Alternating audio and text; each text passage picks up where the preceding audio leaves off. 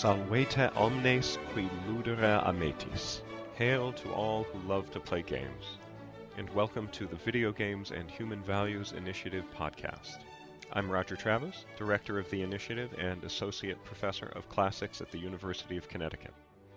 On this edition of the podcast, I talk with Michael Young, Professor of Educational Psychology, about his latest thoughts on the issue of co-opting games for learning, including a spirited defense of World of Warcraft as a serious game. Thanks for listening, and I hope you enjoy the podcast.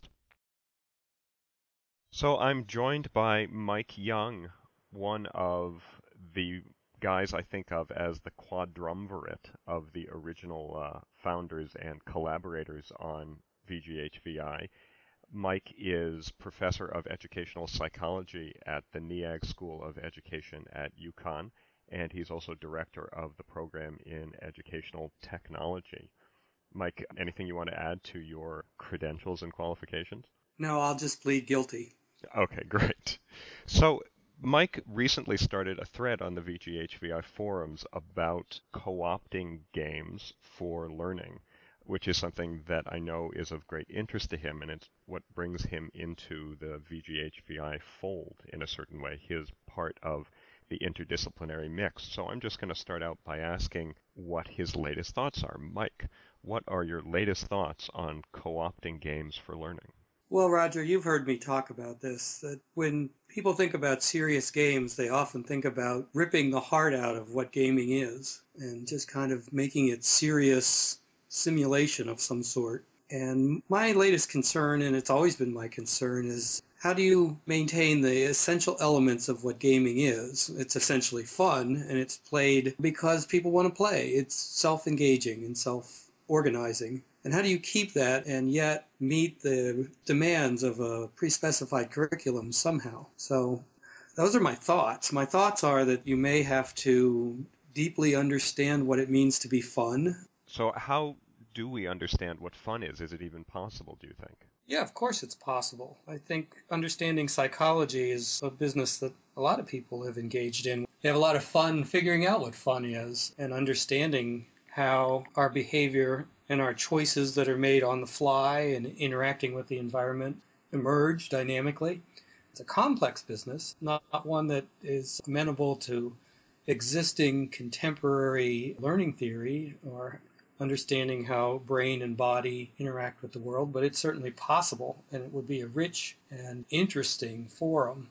As rich as watching pigeons were for Skinner, is watching kids play video games and being able to assess and track what they do, having the system logs spit out all kinds of data about how users and games interact. I was actually just thinking last night as I did a bit of grinding in Lotro, thinking about some of the things you'd said, and thought I hadn't quite articulated this way before, which is that massively multiplayer online role-playing games, which really blur the line between work and play. Much of what we do appears to be work, like grinding. And much of the work we appear to do seems to be for the social good, creating websites and posting quest aids and hints. Exactly, and it seemed to me, I thought to myself, what if someone were paying me to do this? And there are, of course, millions of people in the world these days who are paid to do that. How would it change my feelings about it? And it was an interesting new way of posing, I think, the central question of that thread you put on VGHVI, which is, if we make somebody do something, can it ever still be fun? So what do you think the answer to that question is? Of course, it can be, but there's no general rule that's going to say it will be. There's research on what's called Flow by a California guy named Csikszentmihalyi, and the essential element there is fun is what you make it. Whether you're working on a manufacturing job where you're putting widgets into tubes all day, you can make a little game out of that and say, well, I'm going to get 50 this half hour and I'm going to get 52 next half hour. So the fact that you're getting paid or somebody's putting constraints on the activity doesn't mean that, on the fly, in a situational way, it can or can't be fun. Doesn't that stretch the meaning of fun, though? I mean, maybe we need the word flow instead of the word fun. I think it's got too much baggage, at least the way Csikszentmihalyi talks about it. very information processing. It's very top down. It's very goals and ideas are in the head.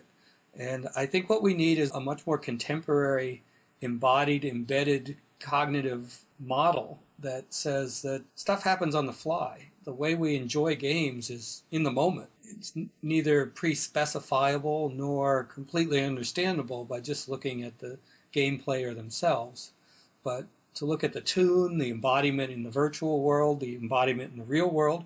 Because as you know, some of these guildies are real friends, and we do some things to help them because they're our real friends in life. Can we drill down a little bit on the phrase on the fly? Because it seems like a really neat and evocative way of thinking about what goes into making an experience that maybe produces the phenomenon of fun, but also has the potential to produce all sorts of other potentially very productive, in fact, more productive than we tend to think of fun as being, although you and I both know that fun is much more productive than a lot of people give it credit for. So what do you mean by on the fly? What we mean by on the fly is taking a look at what some have called situated cognition or embedded embodied cognition, contemporary learning theories that suggest that knowing and thinking are not in the heads of users, that things don't get conjured up in our head and then produced by our bodies, that most of our thinking and acting is in a very dynamic interaction with the world and what it affords. When I use that phrase on the fly, I'm trying to bring together a great deal of contemporary learning theory, both in terms of how we think and learn, it being interactive with the world, how we think and learn, it being embedded in the moment and embodied, either by our real bodies or by our virtual bodies in virtual space. That embodiment kind of constrains what we do. Interaction we have with our virtual world or our real world is what produces behavior, that stuff we want to call fun. And, of course, also modifications in behavior that might be called learning, right? Yes, long-term stable changes in the things that we can do, the kinds of interactions we can enter into in the world. But those are very perceptual ideas. They go back to James Gibson and some of his theories about how vision works. That's certainly been kicked up a notch by the ecological psychology movement that says to understand how we think and learn, it's probably better to think of it as perceiving and acting on the fly than it is the intake and storage of knowledge, facts, semantic networks. All of that stuff just doesn't seem to make any sense when you drill down philosophically to how it gets read back out. We'd have to have another little version of the world inside our heads to make sense of that, and it just doesn't make sense. Maybe I should just telegraph to people who are listening who haven't talked a bunch with you or people like you before that what or the likes of me, as it were. What you're actually proposing is something that would change utterly the way that we think about learning. And that's one of the reasons that I just get a little frisson every time I talk to you about World of Warcraft and Lord of the Rings Online and things we can do in those games, because it's not just about using MMORPGs as supplements to learning. It's about understanding the way we learn through a completely new model. I think that's true. I think to avoid the logical solipsism of information processing, and this is not me or even the likes of me, this is, I believe, the way contemporary learning theory is going. Mm-hmm. We have to think of it more as an embodied, embedded cognition. I mean, look at Carol Fowler and her friends at Yale who are trying to understand how we develop language. And for the longest time, we thought language was something that just gets conjured up in our heads, that's maybe even native, like Chomsky would say that it is. And it turns out that doesn't make any sense. You can actually show that language and communication are fully embodied, to the point where psychologists do weird things like tape smiles on people's faces and find out how they react or how quickly their reaction time is to positive and negative words.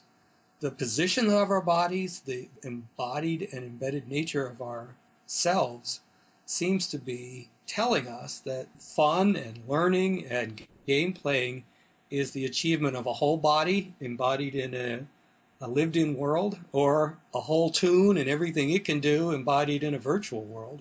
Okay, let's go there. How do we make the jump from the real body onto which somebody could tape a smile and the tune which could be forced through /E to generate a smile. To what extent are those the same, and to what extent are they different? There's no jump. They are the same.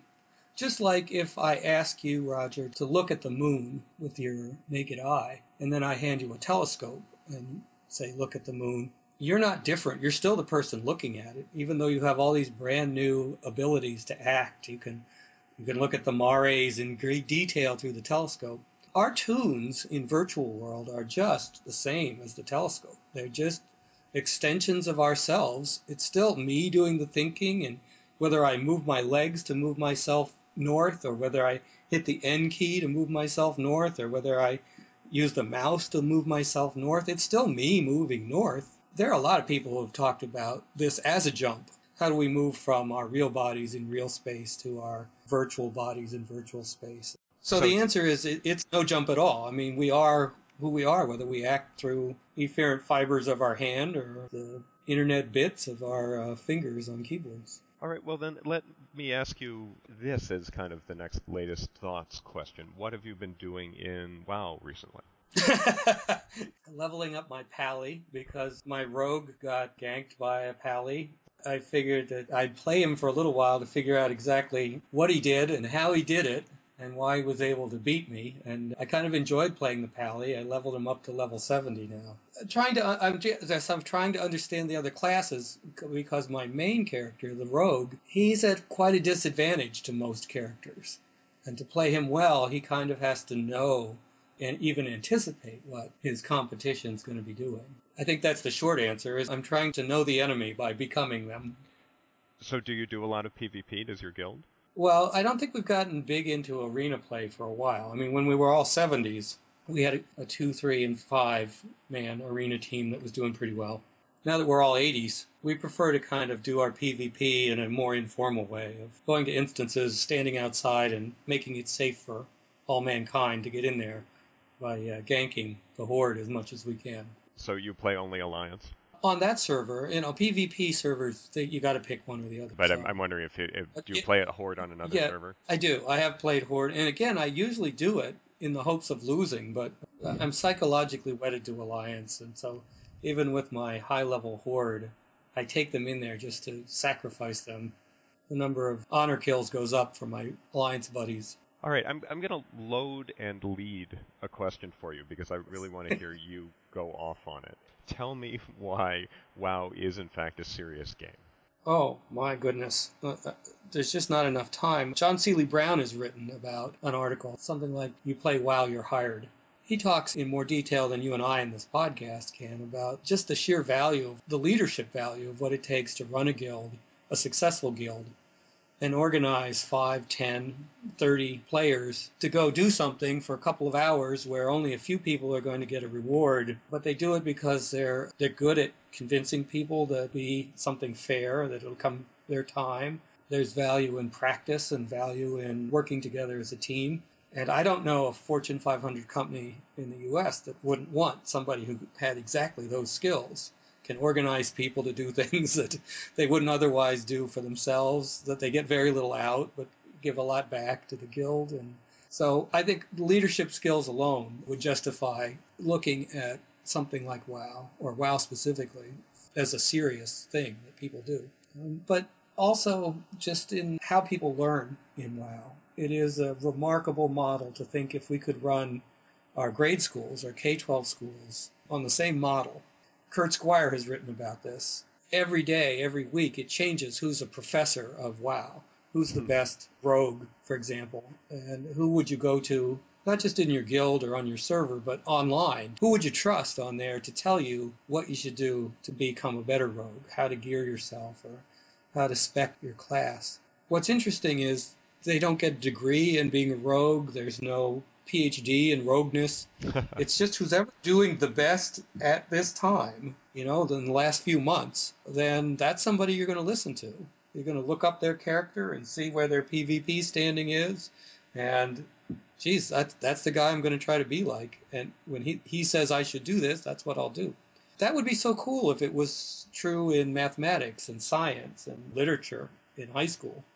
where the students who know the most about it for the moment become the leaders and the go-to people for helping others understand it. So I take it very seriously for that, being an educator. It provides an alternative model of what is sometimes extraordinary learning without formalizing who's the teacher and who's the student and how they're going to interact and for how long. It's just on the fly, what's needed, just in time, and the people that know provide information to the people that need to know. How cool is that?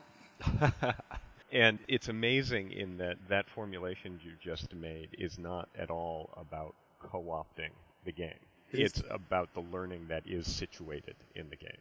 Now, if you want to talk a moment about that fairly loaded term, let's think about the physics that's in the game that people have to deal with to jump from a ledge onto the spire so that you can sit up there and pick people off at a range or to get to a special place. There is physics in there, and it's the same physics as the hands-on science that are dropping eggs out the window and creating fighting robots. So the possibility of co-opting that content is certainly there. I mean, we're all mixing reagents, and we could do chemistry. If we're going past WoW to Pirates of the Caribbean, there's historical truth about the size of ships and the speed of ships. And Pirates of the Burning Sea rather than the Caribbean. Very good. There isn't much realistic about Pirates of the Caribbean. But yeah, I take your meaning. So it wouldn't take much to co-opt that content that's there, whether it's the alchemy in WoW, the mining, the fact that you have to create certain metals and in certain ratios. It would not take much to make that accurate in terms of the world, whether it's the physics, the chemistry, and the history. And then we're not far from co-opting it for the traditional curriculum. Absolutely. It's funny, as you know, I and some of my Latin teacher colleagues have been working on a way to perhaps teach some Latin in Lord of the Rings Online, because I've managed to convince them all to come play with me. And I think about precisely this problem, and one of my colleagues who's doing this with me said, isn't there a game that's actually about Rome that we could do this with? And unfortunately there isn't, and one would hope that someday there might be. But what I'm thinking in terms of is not in terms of just kind of using Lord of the Rings Online as a place to get people together and to force them to learn Latin while they're doing something that they think is fun, so that hopefully they'll associate Latin with fun or something stupid like that. The terms that we're thinking in are to actually make the learning of Latin an integral part of the situated experience in the game. Because, of course, when you're working together on content within WoW or Lord of the Rings Online, everybody has to know their role. Everybody has to know their gear. Everybody has to know what has to happen for the quest to be completed. And in order to do that, well, thank goodness, we still have to use language. And Latin being a language, we think that although it may start out clumsy and someday we may want to build a classical MMO, by making the communication that is an essential part of the game happen in Latin, we are wondering, and we think this is probably a pretty good idea, whether it in fact will end up teaching Latin in a situated way that really wouldn't be possible otherwise, except if you had an MMO that actually was set in a classical world with NPCs who actually spoke Latin to you. What do you think? I don't know. I think there's some ways of thinking of it that could work. I think there's some reasons to believe that would absolutely fail miserably to create a situation where you have to do something outside the game in order to succeed inside the game, or even kind of artificially forcing it into a Latin website. I believe in things happening naturalistically, ecologically valid, and I do believe that the word teach Latin is an interesting one in this context, since it presumes somebody external with some intentionality is going to impose something on your gameplay. I think it's going to take us a long time to unpack what might happen in those circumstances. Certainly interesting to try, though. Don't you think? Yeah, I'm willing to meddle with it, absolutely. I'm totally right there with you. I'm just thinking that the companion things, the things that happen in websites outside the game, are going to be much more productive for us to deal with, I think, than actually either forcing it onto a Latin server or changing the content to be, about Rome instead of about the backstory that's already been written. I'm looking forward to finding out how teaching and learning happen. I think my use of teach was kind of an unavoidable consequence of... Indeed, yeah, sure. Yeah. the traditional model. Maybe we could say facilitate learning of Latin. Or organizing a situation such that learning Latin occurs. Yes, I like it. So I want to thank Mike Young for being my guest on the VGHVI podcast. And I hope maybe this will get that thread kicked up again. I thought we had some good discussion in there, and I think it could go even further. But the education piece of VGHVI is something that I think will only grow in importance as we proceed further down the course of where video games are going. And although I think Mike and I both have reservations about the way the term serious games is being used currently, the use of games, whether they're serious games or not, for purposes that we generally consider serious, is going to be something that I think both of us hope that VGHVI gets to participate in as time goes on. Any final thoughts, Mike? God help us all, I suppose. Great. Thank you very, very much.